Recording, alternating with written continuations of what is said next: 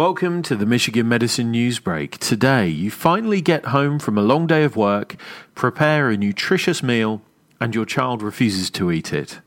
You try bribing, bargaining, and even begging to see a clean plate. Sound familiar?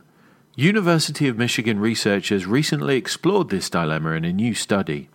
Their findings, published in the journal Appetite, suggest that pressuring children to eat foods they dislike won't lead to a well-rounded diet later in life, nor will it encourage better health or development.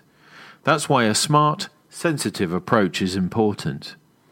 Worrying whether your child is getting enough nutrients or eating enough is understandable, but how you handle your child's current relationship with food can have lasting consequences on your relationship and their relationship with food in the future, says Dr. Julie Lumeng, a developmental behavioral pediatrician at CS Mott Children's Hospital.